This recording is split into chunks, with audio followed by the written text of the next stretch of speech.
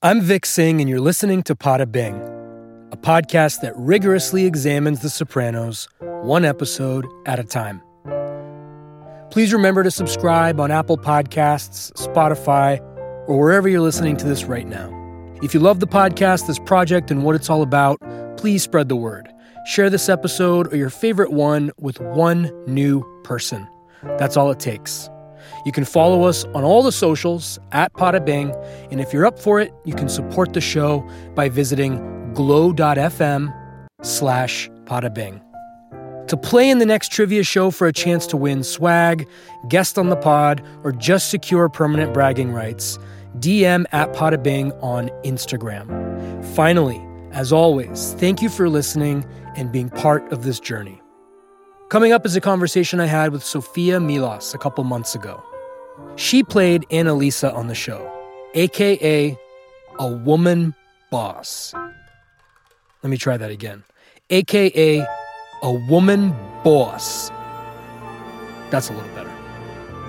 Sofia called in to share her soprano story and more. Annalisa was a remarkable character, and it was great to connect with Sofia and hear what she had to say about the whole experience. Hope everybody's having a great week. Here's me talking to Sofia. Enjoy.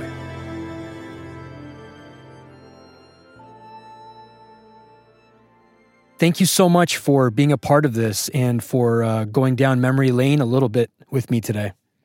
Thank you for having me. So tell listeners your Sopranos story. How did it happen? How did it happen? Actually, I was in Italy.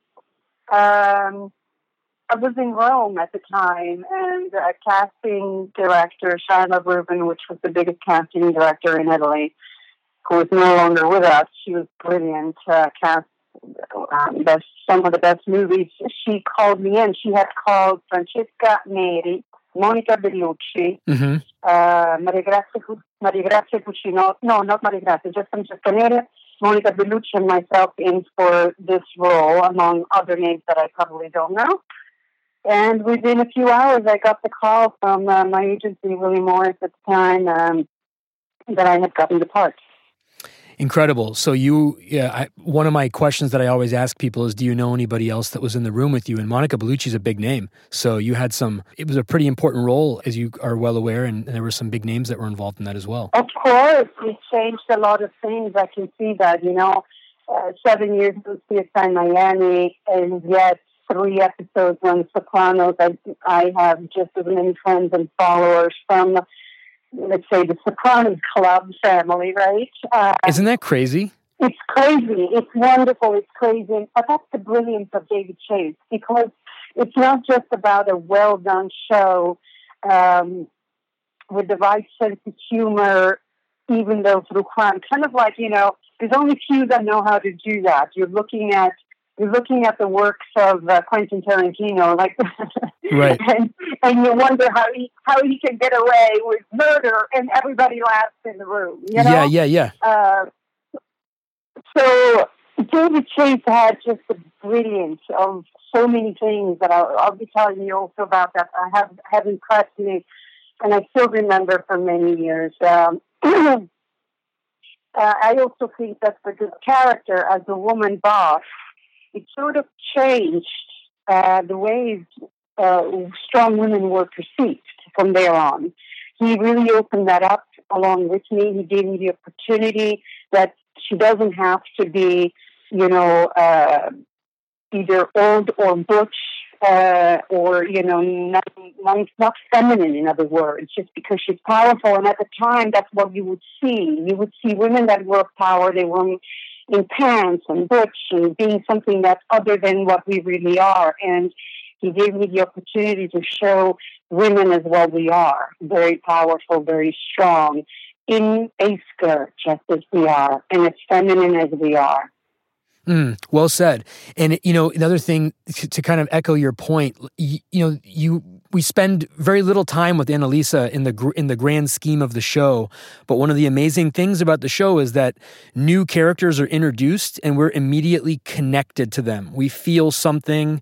They have their stage to shine, and they become an indelible part of the tapestry. And Annalisa was no different. Was all of the work done in Naples? No, just one episode was done in Naples. Okay. Which was so much fun. With the cast, we'd be singing on the 18th hour on set. We'd be singing because those episodes were a little longer than the usual amount of episodes. Yeah. A usual amount of days. So we were there for, with the weekends, probably a couple of weeks, and usually you do an episode in 8 days. So I remember Tony Sirico, myself, Michael, we'd be singing Neapolitan songs, and we just never got tired. I never got tired. It was so much fun. I love it. What memories are you comfortable sharing about your time spent with James? Oh, for a man this size, he certainly was a teddy bear. Very generous as a actor with his co-stars, a gentleman. Those are the things that for sure I remember. So the role he did, and the size and the height he was towering over me, you think, but no, he was the kindest and sweetest man. He usually is that way. The biggest ones are the teddy bears in the room. That's true. Or sometimes I just worked with someone who played my bodyguard, and he was towering over me by about 2 feet, and he's another total teddy bear. You mentioned this in the beginning, but I kind of want to get your fully fleshed thought on it. A woman boss is a concept Tony wrestles with in the show. What's your take on whether there could or should be a woman boss in that thing of theirs, in that world? Oh, absolutely. There's a big difference. First of all, there's a big difference between mafia and camorra. And I know in the States where people would just say, oh, she was the mafia boss. Oh my God, look at the mafia. You remember the mafia boss? Well, it's not the mafia boss. Mafia is Sicilian. It's the camorra boss. Camorra is the Neapolitan, so to say, mafia. And mafia, the word mafia is Sicilian. So there is a very big difference between the Sicilian and the camorra. In the Sicilian, women stay quiet. Don't hear, don't see, don't talk. And when someone dies or is imprisoned, the next one or the right arm would take over. In the camorra, it's the women. It's the women that take over. It's the wife, the daughter. And in fact, in that scene in Naples, in one of the scenes at least, he's looking, he can't fathom that he has to deal with me, right? Right. And in that golf scene where he says, a fucking woman boss, yeah. And I tell him that he needs to talk to me. And because when a husband is in prison, and he's never coming back, which is what I say, and the father is seen in a wheelchair, that's a woman takes over. It's not the right-hand man. That's for real. So Ken Duncan, who was the director, brilliant director. I remember he gave me this book, Women of Mafia, and Camorra, Women of Mafia in general. And it was this thick book, and I loved it. There is some brilliant women in history that were bosses. Brilliant not because of the crimes they've done, but brilliant because they just happen to be on the wrong side of the law. But if you just take their way, their power, their leadership, their way of being, some amazing women, for real, like in history. I'm so glad you mentioned that, because one of my theories about the show, like the aftermath, if there was a sequel to The Sopranos, is that Meadow, Tony's daughter, would be the best person to sort of run the operation if it plays out. And one of the theories that I cling to, or one of the bases for that theories, is that book that you mentioned. So thanks for saying that. Were you a fan of the show? Did you consume it as a viewer? Oh, I loved it. I loved how specific David Chase was, because I worked with him. I mean, even at the time where I did have an Italian accent. I'm Italian. I had an Italian accent. And yet he was very specific of where and how he wanted the Italian accent. He wanted to make sure that it was a Neapolitan accent and not a Northern Italian accent. So unlike any other TV show, where things were, you see in movies, with big directors, I'm not going to make names now, but you see some actors where they speak a foreign language because they're playing Italian, and it just sounds horrendous. So he was very specific on authenticity, on many levels, on authenticity, absolutely. So I love. Oh, another thing I loved that David Chase put in, and what I loved about The Sopranos is the sense of humor is very specific. There is a difference between Italians in Italy and, of course, Americans who play Italian, right? And Italians, Southern Italians, who came to the States at that time. It's very different. So the humor is very different. And that attention to detail was there every step of the way. Oh absolutely. Yeah, total attention to detail, total authentic in so many levels, in so many things. I know from an Italian family that he had seen a certain something that actually he saw that in Sicily, and he recreated that same setup in Naples of these elder men sitting in the street and just the men sitting there talking. And actually, that's the little scene where he sat into right, the cameo as well. Yep. What was it like for you immediately after the Commendatore episode aired? Did things get pretty crazy for a while? Was there a Sopranos bump? Oh, it was wonderful. First of all, before Sopranos in my career, I was doing whole sitcoms. So I was known for comedy for the first decade. Right. And I had done Caroline in the City for, a year and a half or 2 years. I'd done Captain American for a year. I had done just Friends and various, I had done some pilots of comedies everything was comedy. And so after The Sopranos, the next decade was all about drama, because suddenly it was like, so that changed for me for sure. What changed and what opened up is the pleasure in seeing that it validated a lot of women. I gained so many women following and fans, and understandably so, because it validates us. It validates us that we don't need to be anything different than what we are and still have the power that we have, which is quite resilient and strong. And we just try to take away or touch a mother's baby, and you'll know how strong a woman is. Of course.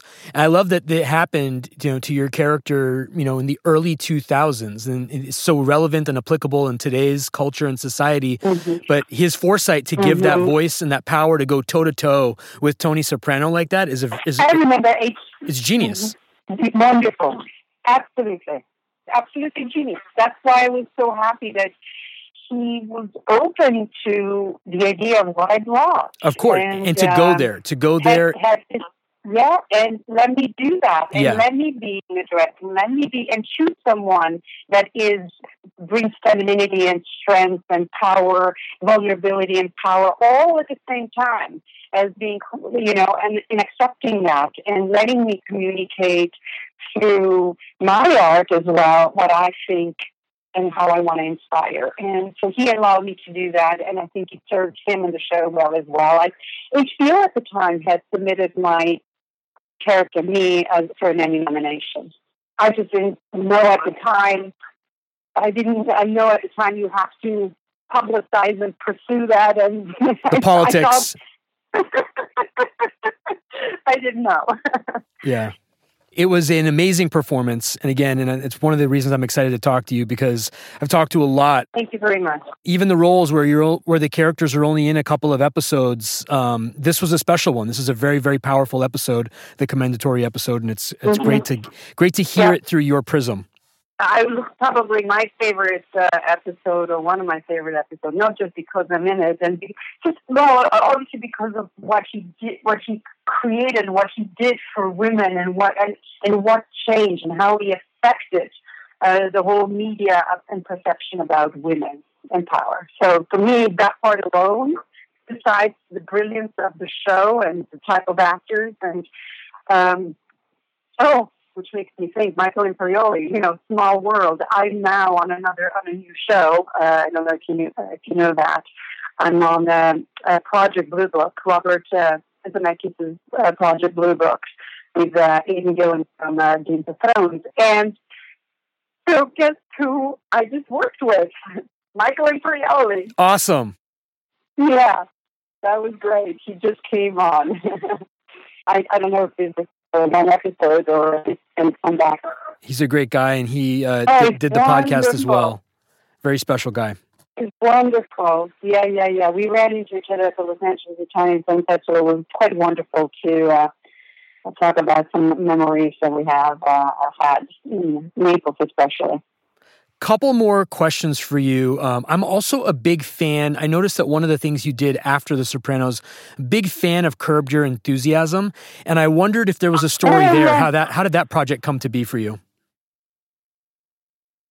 Oh, I remember. I don't know if I auditioned for that. I can't remember, but I did quite a few episodes on that, didn't I? It's all improv, right? Yeah. It's not scripted. So, again, Larry's another very brilliant person. He just gives you the situation, and then you go with it. And I discovered that I was really good at improv. And he had me back, and he had me back again. That's a great show to discover that talent, isn't it? It's definitely great. He must have obviously known it, otherwise he wouldn't have Chris. Yeah, it was good. We might have had a meeting, but there's obviously no audition because there's nothing scripted. So we might have had a meeting where, he might have asked questions and bounced things back and forth. I just don't really remember how it came about. All I remember is how much fun we had. I'm sure. It's kind of a nerdy question, and I'm kind of a nerd. I just like to know how these things kind of happen. I like to know how the stuff gets made. If there's any magic or insider behind the scenes. Obviously, one of the roles that you're also very well known for is your time on CSI Miami. What can you say about that show, that experience, and also working alongside David Caruso? Oh, I did 7 years of CSI Miami, 3 years as a series regular, and 4 years as a recurring. And what a show. I mean, both, when you're looking at Sopranos and you're looking at CSI Miami, these are cult shows. They stay in history forever. Mm-hmm. You don't know when you go on it that it's going to be that way. I did not know, but we certainly saw it really quickly. I mean, we had numbers that were insane. When I joined CSI Miami, it was around 15 million viewership. After we did our 3-episode arc with that David Caruso, because we had the Detective Yumi Masalas that I was playing. Here again, a single woman raising her child in a job that normally was dedicated to a man's world, right? Right. And so she, interestingly enough, on that show, for instance, I had done quite a bit of research with women cops in Miami and drag-alongs and testings and gun ranges. I mean, I did a lot, right, to research the role, and women, especially women in that field, kind of like I had done on The Sopranos with Women in Mafia and the book, and reading the book and researching about actual women, great personalities, great bosses. And in this case, women that really existed and hang out with one specific one that had a child and is in a man's world, and how much more she had to do to get to gain the same respect as a man. So I think that hit home to a lot of people again, a lot of women. And, anytime I see women in power roles nowadays, whatever it is, whether it is me going to see John Wick and see Halle Berry in it and see a woman of 50 that is gorgeous and kicks some major butt. She's just outstanding in it. And along with Keanu Reeves, trains for 6 months to be physically, a badass. So when I see something like that, I'm grateful. I'm grateful because we can do that. That's who we are. And she's not butch. She's beautiful. She's feminine. She's a gorgeous woman. So when I have opportunities to do that and affect and inspire, then I'm on the right track. Okay, and with Detective Yelena Salas in a different way, it was that way as well. A show like CSI Miami, it's really opened a lot of doors. And at international level, you have a show that is seen in 183 or 189 countries. The show started with 15 million, as I was saying. By the time we had done our arc of 3 episodes, where you saw Detective Yelena Salas with Horatio Caine, meaning David Caruso, we jumped to 17.6 million. And I got a 6-year contract right then and there because it worked. And from there on our last episode, we were at 19.3 million. That's when I got the contract. So, and we stayed between 19 and 22 million viewership on a weekly basis. That's incredible. Outstanding. Kind of gives you some context for like a cable series versus a network series. A network series that really takes off. The numbers are gargantuan in comparison. Gargantuan, yeah. I mean, like the show I'm on right now is amazing, but obviously being on a cable channel is not going to have that kind of number. And yet, the show, I just saw the trailers. It's insane. It's so good. So good. As talent, you mentioned a 6-year contract, which is like, obviously that's awesome. And like, that's what everybody who's working wants to get. Do you like the idea of being tied up into one project for an extended period of time? Or do you like the freedom that comes with some flexibility? Like, do you have any thoughts on that? Different times in my career, I had different desires about that. So that's a great question. I certainly started off with loving the fact of being on a TV show for many, many, many years. I on a primetime network. Yes, I preferred that. And then, then you start to feel it more. I got a little older. So 22, 24 episodes a year can wear you down on a drama. It's hard work. People don't know, but it's hard work. Some shows that I think of right now, like, The Border, where I play a Homeland Security Special Agent Bianca Lagarda, which is a Canadian show, and it was mainly distributed in about 40 countries abroad. We would be on set anywhere between 16, 18 hours a day, starting our week at 4 a.m. and then ending the week where you start at 1 p.m. and you end the next morning. So that's basically a 6-day week that's hard. Yeah, you have to turn it on too. You're there for 18 hours, but then you actually have to perform and you have to turn on, you have to flip that switch and it's not easy. So now, so to answer your question, now I prefer a series regular on a cable show. I know the viewership is not the same, but the qualities are wonderful nowadays. I mean, it's just wonderful. What I'm doing right now on Project Local Quality is feature film quality. Well, I mean, you have, people like Robert Zemeckis and Jack Rick producing something. It's going to be that way. Of course. And that gives me the freedom to do other movies. So right now, I'm probably going to be shooting one when I'm done with the show. I'll be done going back to Canada in a couple of weeks to continue. I just wrapped 2 episodes. I'm going back because I'm joining them. I've joined the cast for season 2. I know it's news. I have haven't released that news yet. I'm about to do it today. I think we're going to get it in a trade, and so you're the first. That's very cool. This is a Pada Bing. This is a Pada Bing exclusive. I'm very excited. What is the name of the show, and when is it? Do you have any dates? Project Blue Book. Okay. And it's Project Blue Book is actually based on the 1950s. It's in the 1950s, and it's based on a real story, on real facts. Blue Book, actually, Project Blue Book is something that exists. If you look it up in Wikipedia, you'll know a little bit more what I'm talking about.